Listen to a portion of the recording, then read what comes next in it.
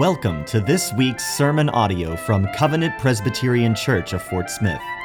Covenant is a church devoted to theological depth, intimate relationships, joyous worship, relentless evangelism, and sacrificial service. If you have your Bibles, please turn in them to Psalm 92, which will be our text for this morning. In the Pew Bible, it's page 498. And as you turn there, please let me open us in prayer. Blessed Lord, who caused all holy scriptures to be written for our learning, grant us so to hear them, read, mark, learn, and inwardly digest them, that we may embrace and ever hold fast the blessed hope of everlasting life, which you have given us so graciously in our Savior Jesus Christ, in whose name we pray. Amen. We'll start this morning with a question, and it might come off a little more aggressive than I mean it. Why are you here? And I don't mean in the philosophical idea of why do you exist, or what's your purpose in life. I don't even really mean it in the general sense of why are you in Fort Smith, or why might you be a member of Covenant Presbyterian Church. I mean, why are you on this morning in this building, gathered together to worship the Lord with his people? After all, it's a beautiful sunny morning outside. There are plenty of outdoor activities around. You could be enjoying God's creation. I'm sure many of you have busy lives. You could probably benefit from a day just catching up on everything. And for many of you, tomorrow begins the new work week. You could probably benefit from getting a head start on what lies ahead. But something has compelled you to take out this morning and come here. Maybe it was against your will. Maybe especially for you kids. Mom and dad woke you up, dragged you out of bed, and you're here bleary-eyed trying to stay awake. Maybe you're here because this is just what you do on Sunday. You go to church, and if you weren't here, it would throw off your rhythm, or somebody would ask where you were, and it's easier just to stick with your routine, and then it would be to deal with what would happen if you didn't. But some of you may be here for different reasons. You may be here at the end of your rope. You may be here confused, desperate, and lonely, and you don't know where else you could turn for comfort or for rest. You're hoping that some spark of light this morning will break through the darkness. Some of you may be here because you've experienced God's grace. You're filled with joy, and you are compelled to come and to worship Him and praise Him out of the happiness that you're feeling. But no matter why you are here, you are exactly where you need to be. There is nowhere better for you and I to be on the Lord's day than in the Lord's house with the Lord's people praising Him. And that's exactly what our psalm tells us. It is good to give praise to God. So let's look at it together. As we do so, I hope we're encouraged to that end as we see the call to Sabbath praise, the causes for Sabbath praise, and the continuation of Sabbath praise. And first, the call to Sabbath praise. And as we look here together, I need to encourage you, when you read the Psalms, don't skip over those little things that are at the top, between the title and what's usually verse 1. They're called superscriptions. Often they just mention the author, or they give the tune or the manner that the song should be sung. They may use fancy terms like shigeoth or maskil, and you can use those to impress your friends. But these introductions to the Psalms are often very important for us to understand them. And in fact, for Psalm 92, that little title at the top in our English translations is actually verse 1 in the original Hebrew text. And it says, a psalm, a song for the Sabbath. And at first glance, even that might seem unimportant. The Sabbath was the one day that was set aside for worship and rest for God's people under the Old Covenant. So shouldn't all the Psalms in some sense, be songs for the Sabbath, and that is true. However, this is the only mention of the Sabbath in all 150 Psalms.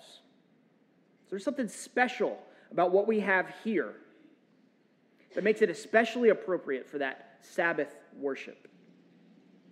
In fact, Psalm 92 tells us what it is we should be doing on the day set aside for worship. It tells us what kind of songs we should sing, what things we should think about and reflect on this day. The Sabbath song is a template for worship. And while we no longer worship on the last day of the week, as the new covenant people of God, we are still to set aside one day in 7 as holy to the Lord.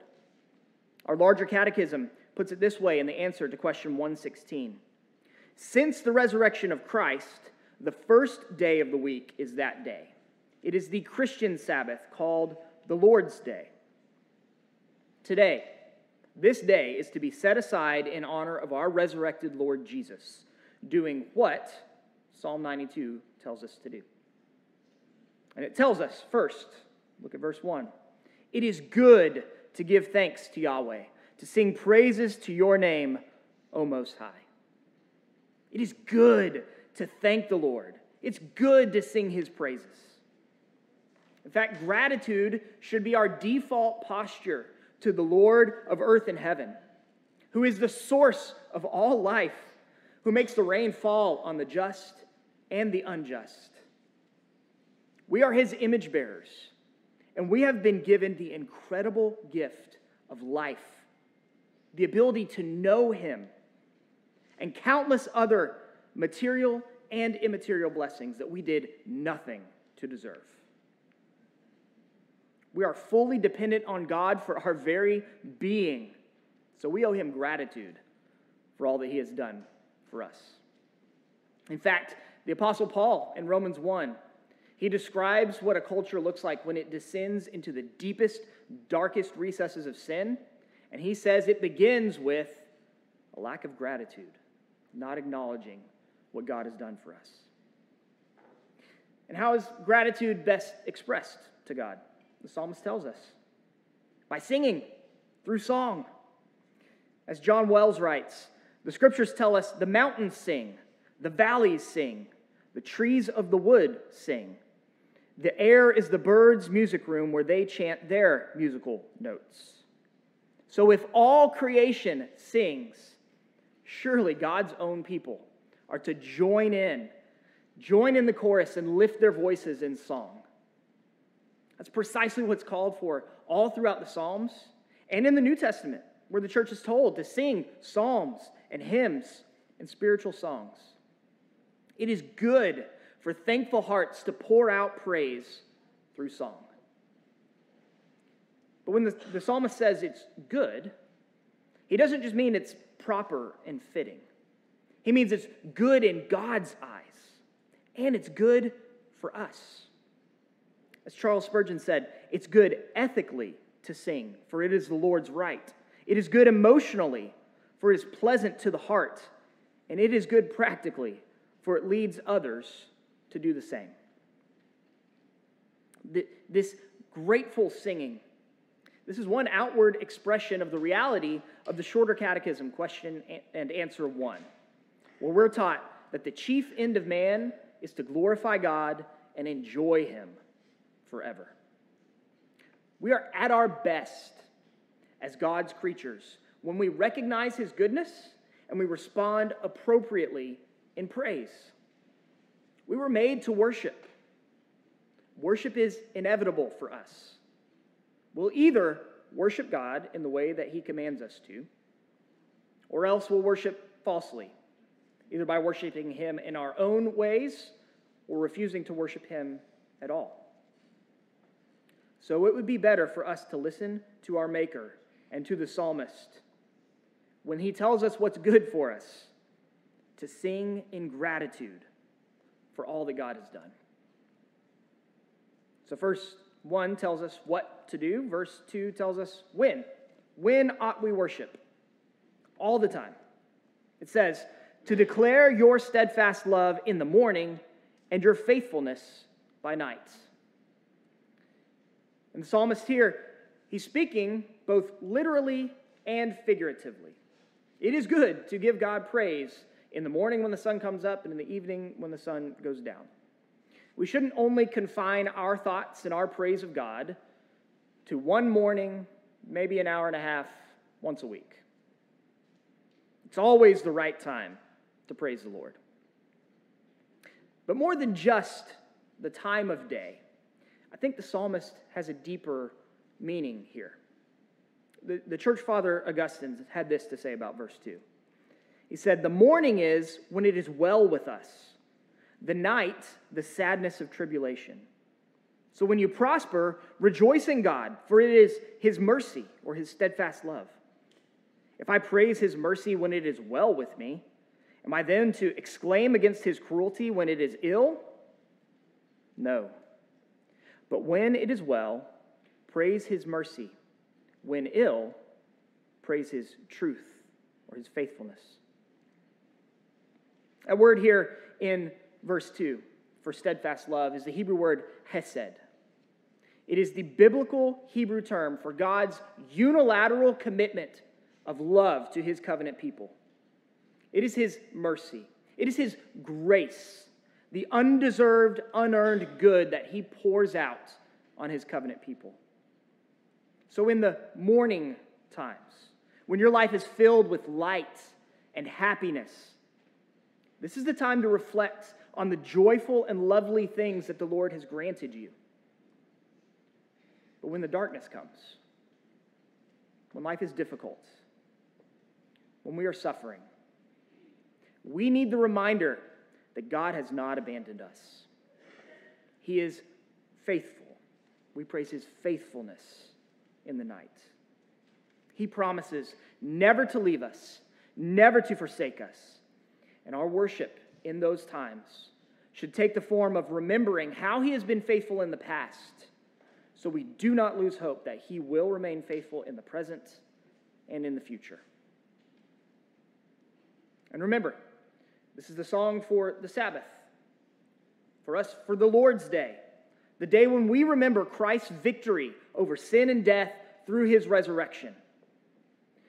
So as we sing here about the mercy of God, the faithfulness of God, we don't sing about a generic kindness of God, but the mercy of God in forgiving us all our sins. When we sing about the hope and the faithfulness of God, it's not a generic hope that the sun's going to come up tomorrow and it'll be okay. But it's a hope that because he did not spare his own son but gave him up for us, he surely will give us all things. He will be faithful because he cannot deny himself. So no matter if you're in a morning time experiencing God's blessings, or if you're in a nighttime and you feel he's far away, you have a song that you can sing to him through faith.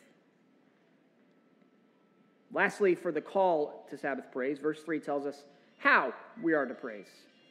We are to make use of every tool to honor God. It says, to the music of the lute and the harp, to the melody of the lyre. The psalmist here lists out multiple types of instruments that would have been in the temple. He says, use them all. Use every single one to raise God's song. But the principle here goes beyond just what are the types of instruments that we need to use on a Sunday morning. The emphasis here is everything is made for glorifying God. We should put all of our efforts into giving him glory. Mere lip service is not enough. As Andrew Bonner says, it is upon the heart strings, so to speak, as well as the harp strings, that God's song should be played. So do not resist this call to join in the Sabbath praise of God. Instead, tune your heart and your voice. Take your place among God's people to give thanks to him in song. He's given us the call, but if you need some more persuading, the psalmist goes on to show the causes, the why of Sabbath praise. First cause he lists is the work of the Lord. Look with me at verse 4. For you have made me happy, Yahweh, by your work. For the work of your hands I rejoice. So let's pause and consider whose work is in view here. What's he talking about, work?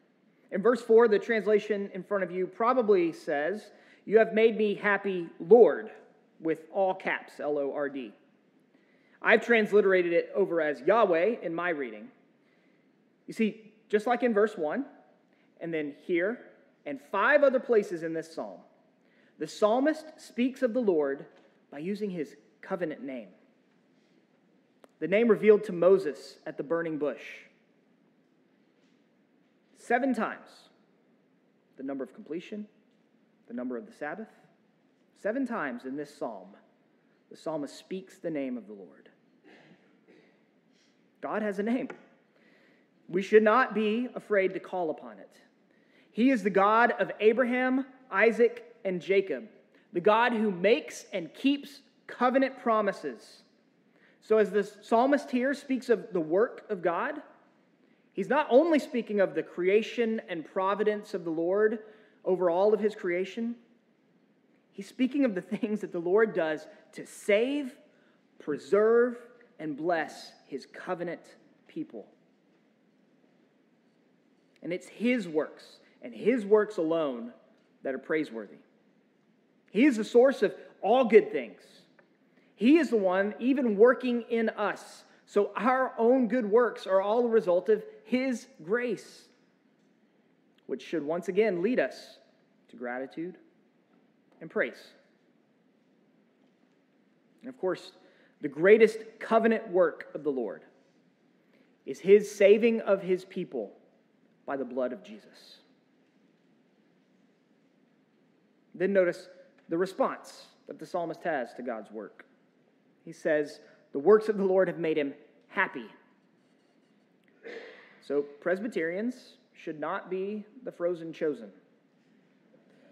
We, more than anyone else, should recognize the abundant goodness and grace of God. You and I bring nothing but our sin to him. And because of the Lord Jesus, he forgives us. He adopts us as his own children. And he gives us eternal life as a free gift. Brothers and sisters, in light of the work of the Lord, how could we not be made glad? The fruit of the Spirit is joy. So our worship of the Lord, especially singing in the gathered worship of his people, is to be filled with gladness for all that we have seen him do for us, his covenant people. The works of the Lord should cause us to sing. And the song goes on to say, so should the wisdom of the Lord. The works of the Lord are very great, and they reveal how deep his wisdom is. Verses 5 and 6 say, how great are your works, O Yahweh! Your thoughts are very deep. The stupid man cannot know. The fool cannot understand this. The word translated stupid man, sorry parents, here, it carries the idea of a beast, an animal that's unable to reason. So those who are content with the world around them are not drawn upward to the Lord. And they become content with the mere creation when they could have communion with its creator. Charles Spurgeon wrote about this passage. A man may be a philosopher and yet be such a brutish being that he will not own the existence of a maker for the 10,000 matchless creations around him, which wear even upon their surface the evidences of profound design. He says, a man must either be a saint or a brute. He has no other choice. His type must be the adoring seraph or the ungrateful swine. Because the reality is, we become like whatever it is that we worship. As Greg Beale writes in his book, what people revere, they resemble, either for ruin or for restoration. So when we turn away from the Lord to the material world to try to find our joy or indulge ourselves in pleasure, we become less like the God in whose image we were created and more like the unreasoning beasts that the first man was to have dominion over.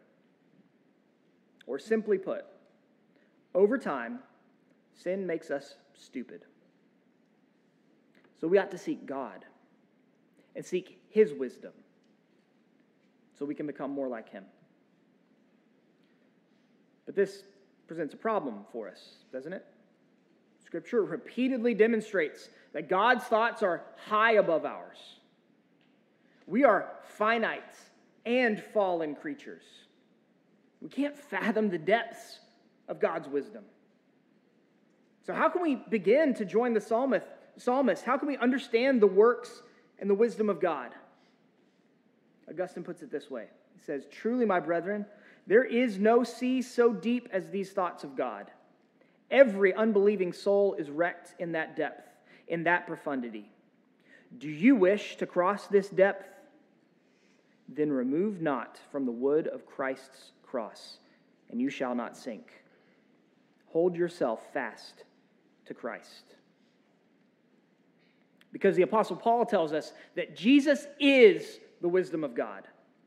He tells us that it's through the cross of Jesus Christ that God displays His wisdom and shames the supposed wisdom of the world. So cling to Jesus.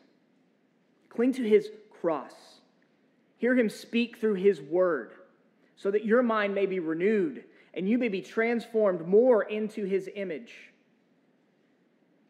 The wisdom of the Lord is a cause for singing.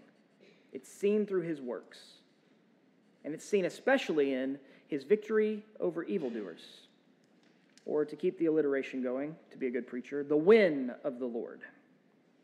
We see this beginning in verse 7. That though the wicked sprout like grass and all evildoers flourish, they are doomed to destruction forever. But you, O Yahweh, are on high forever. For behold, your enemies, O Yahweh, for behold, your enemies shall perish. All evildoers shall be scattered. The foolishness of the unbeliever is that he thinks he can continue disobeying the law of God free from any consequence for his actions.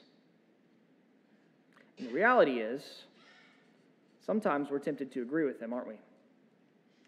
We look around in the world, and we see countless people who flaunt all of God's righteous law, and yet they seem to flourish. They seem to prosper. And so we need this reminder that the psalmist gives us. They will not last. One commentator described this picture like the weeds that shoot up after the rain, but they die under the hot sun, and because they do not have deep roots, they cannot grow back again. The wicked, they pop up quickly and visibly, but they will not last. So when we see them standing taller than all the others, we are foolish to envy them, because we know that disaster awaits the enemies of the Lord. We must remember, as John Calvin says, that God does not follow our plan in the governance of the earth, especially our timetable in punishing the wicked. He says that the wicked's flourishing is only becoming ripe for the harvest of judgment.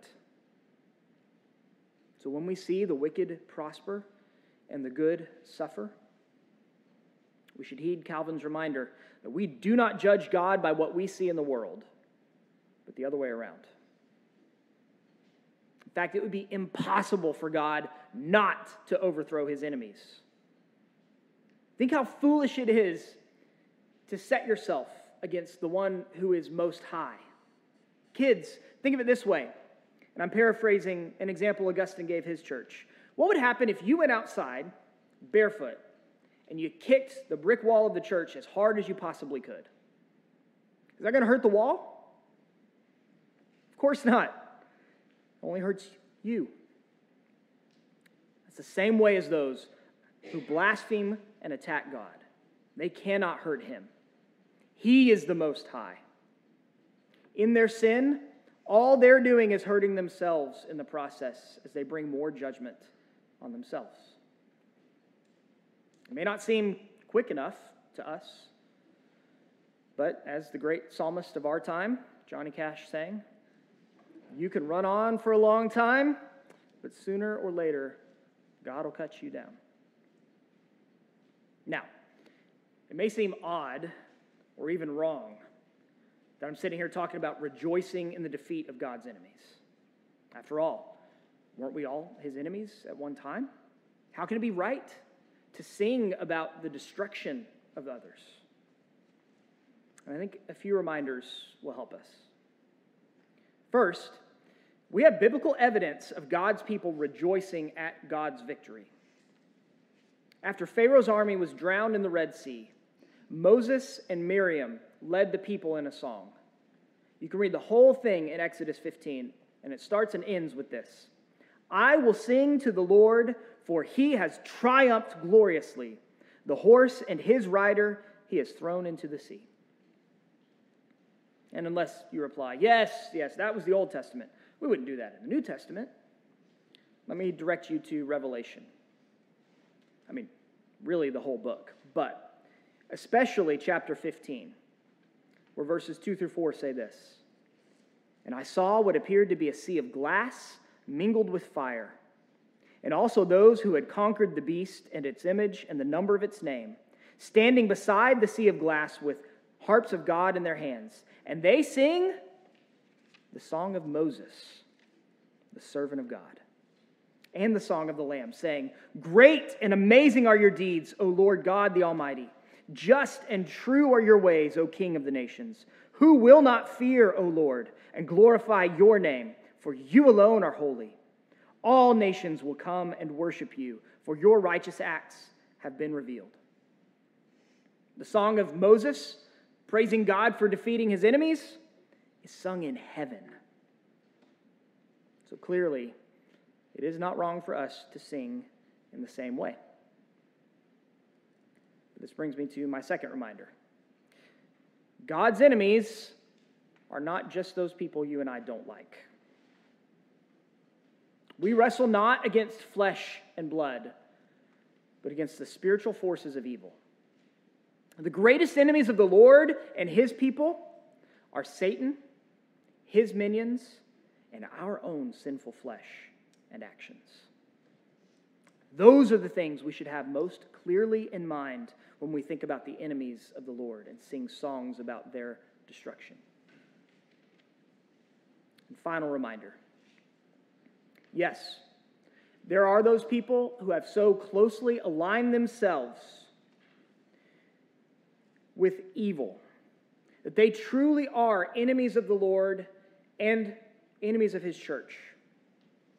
But what is the greatest defeat given to Satan? Is it not when those people die to themselves, are crucified with Christ, are transferred from the kingdom of darkness into the kingdom of light, as new creatures dead to sin, but alive to Christ? In the conversion of the wicked, the Lord displays his great might and power as Jesus bears the judgment they deserve and they receive grace upon grace. And Christian, this is your story too. So when we take psalms about judgment onto our lips, we do so first by praying that the Lord would defeat his enemies by converting them. And if not, by judging them. So yes, we can sing joyfully about the Lord's judgments because they display his righteousness and power, but only if our focus is on his goodness and how right it is that he defeats evil. And one benefit that we get of singing this way is it removes the weight from us to judge others. Jesus himself warns us that we are to take great care not to carry judgmental attitudes around with us. The Apostle Paul teaches clearly that vengeance belongs to the Lord. We do not have to see ourselves as judge, jury, and executioner for anyone. Instead, we can trust that the judge of all the world will do right and sing his praise, along with the psalmist. Because Yahweh is the only one who judges perfectly, and his justice will bring perfect and eternal peace. But there's also a positive aspect of the Lord's victory, the Lord's win for those who belong to him. Look at verse 10. But you have exalted my horn like that of the wild ox. You have poured over me fresh oil. My eyes have seen the downfall of my enemies. My ears have heard the doom of my evil assailants. God's victory means that all those who turn to him in faith will be exalted with him. They will receive the blessing of God in abundant ways as they share life in paradise with him forever. And they have the promise of the removal of all evil at the return of the Lord Jesus. The Lord's victory should cause us to sing for joy. And it's that victory that brings us the eternal Sabbath rest that we have sung about already today and that we will share in paradise. So the psalm has given us a call to sing Sabbath praise. It's given us causes to sing Sabbath praise. Now it closes with the description of the continuation of Sabbath praise. See how the psalm ends, beginning in verse 12. The righteous man flourishes like the palm tree and grows like a cedar in Lebanon. They are planted in the house of Yahweh. They flourish in the courts of our God. They still bear fruit in old age. They are ever full of sap and green. So while the wicked are like weeds, the righteous are like trees. And not just any trees. They're like cedars in Lebanon. They're like palm trees. The Lebanon cedar was the only tree worthy to be used to build the house of the Lord because of its strength and its beauty and its quality. There are Lebanon cedars standing today that are over 2,000 years old. And palm trees. Palm trees grow in the desert.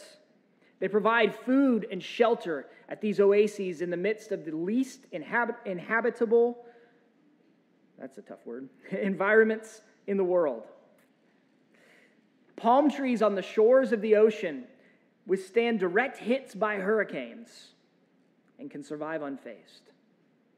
And they're both evergreen trees. They never shed all of their leaves. They never go out of season. They always demonstrate signs of life and health. And the psalmist says, those are the pictures to have in mind when you think about God's righteous ones. And there's another difference between the righteous and the wicked. Their location. The righteous are planted in the house of the Lord. He is the master gardener, and in his courtyard there is perfect soil. In his orchard he prunes and he feeds and he harvests to keep his trees healthy and strong. And the result is that even in old age, the people of God are just as spiritually healthy and fruitful and vibrant as they were when they were young. As long as the Lord has you in the world, he has fruit for you to produce, and he will see to it that you do. So for those among us with grayer or less hair than others, let this be an encouragement to you. The Lord will renew your strength like the eagles. And ultimately, all of his people will live together in the house of the Lord forever. The Sabbath praise it must continue on into that eternal Sabbath rest. Because God's purpose for these righteous trees is for them to declare his eternality, to declare his righteousness, to declare his goodness. The psalm closes, to declare that Yahweh is upright. He is my rock, and there is no unrighteousness in him. And the question is, how can we be those trees? We can't make ourselves righteous. Spurgeon puts it this way: if we ever really grow in the courts of the Lord's house, we must be planted there. For no tree grows in God's garden self-sown. But once planted of the Lord, we shall never be rooted up. But in his courts we shall take root downward and bring forth fruit upward to his glory forever. We must, by faith, take hold of Christ. He is the only true righteous one, the one of clean hands and a pure heart that can enter the courts of the Lord on his own merits. As we trust him, his righteousness becomes ours, and we are planted in his courtyard where he will preserve us so that we may live forever with him. So our Sabbath psalm gives us a call to Sabbath praise, gives us causes for Sabbath praise, and it shows us the continuation of Sabbath praise. But practically speaking, what does that mean for you and me? I'd like to close with 4 questions. Hopefully you'll take these with you. You'll think about them this week. First, do you prioritize coming to worship on the Lord's Day? Do you agree with God that it is good for you to be in church, giving thanks to him and praising his name week in and week out? And if not, why not? What is better than worshiping the Lord of heaven and earth who made you for that very purpose? Next, what works of the Lord have you seen? What do you have to be grateful for? Are you continually considering the blessings of God and thanking him for his kindness to you? Have you been made glad by the works of the Lord? Third, are you in a day season or a night season? Are you experiencing joy and peace? And is that leading you to praise God for his covenant mercy? Or are you in a time of disappointment, sorrow, or confusion? Do you need to hear and reflect on his faithfulness? Do you need the reminder that he keeps his word? Finally, where are you planted? Have you come to Jesus in faith? Have you received his forgiveness? Have you been planted in the courts of the Lord, where he promises you will flourish forever? He is our only hope of eternal life. So may we all trust and rest in him.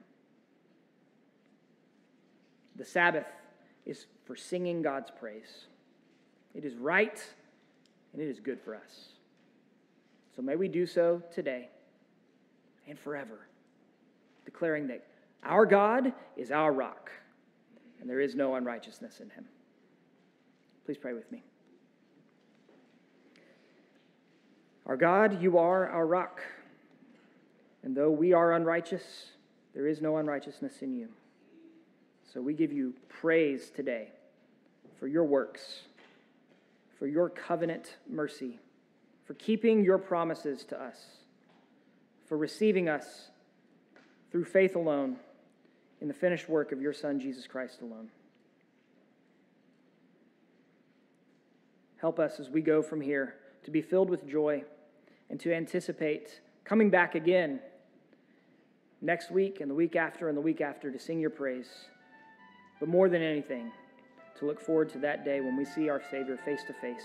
Our joy is made complete, and we live in peace with him in the eternal Sabbath. Strengthen us by your Spirit till that day. In Jesus' name, amen. Thank you for listening to this week's sermon. We hope you have grown in your knowledge of and love for God. Covenant Presbyterian is a PCA church that meets for worship on Sunday mornings at 10:30 a.m. Our address is 120 North 9th Street in historic downtown Fort Smith, Arkansas. For more information about Covenant, visit our website at www.cpcfs.org.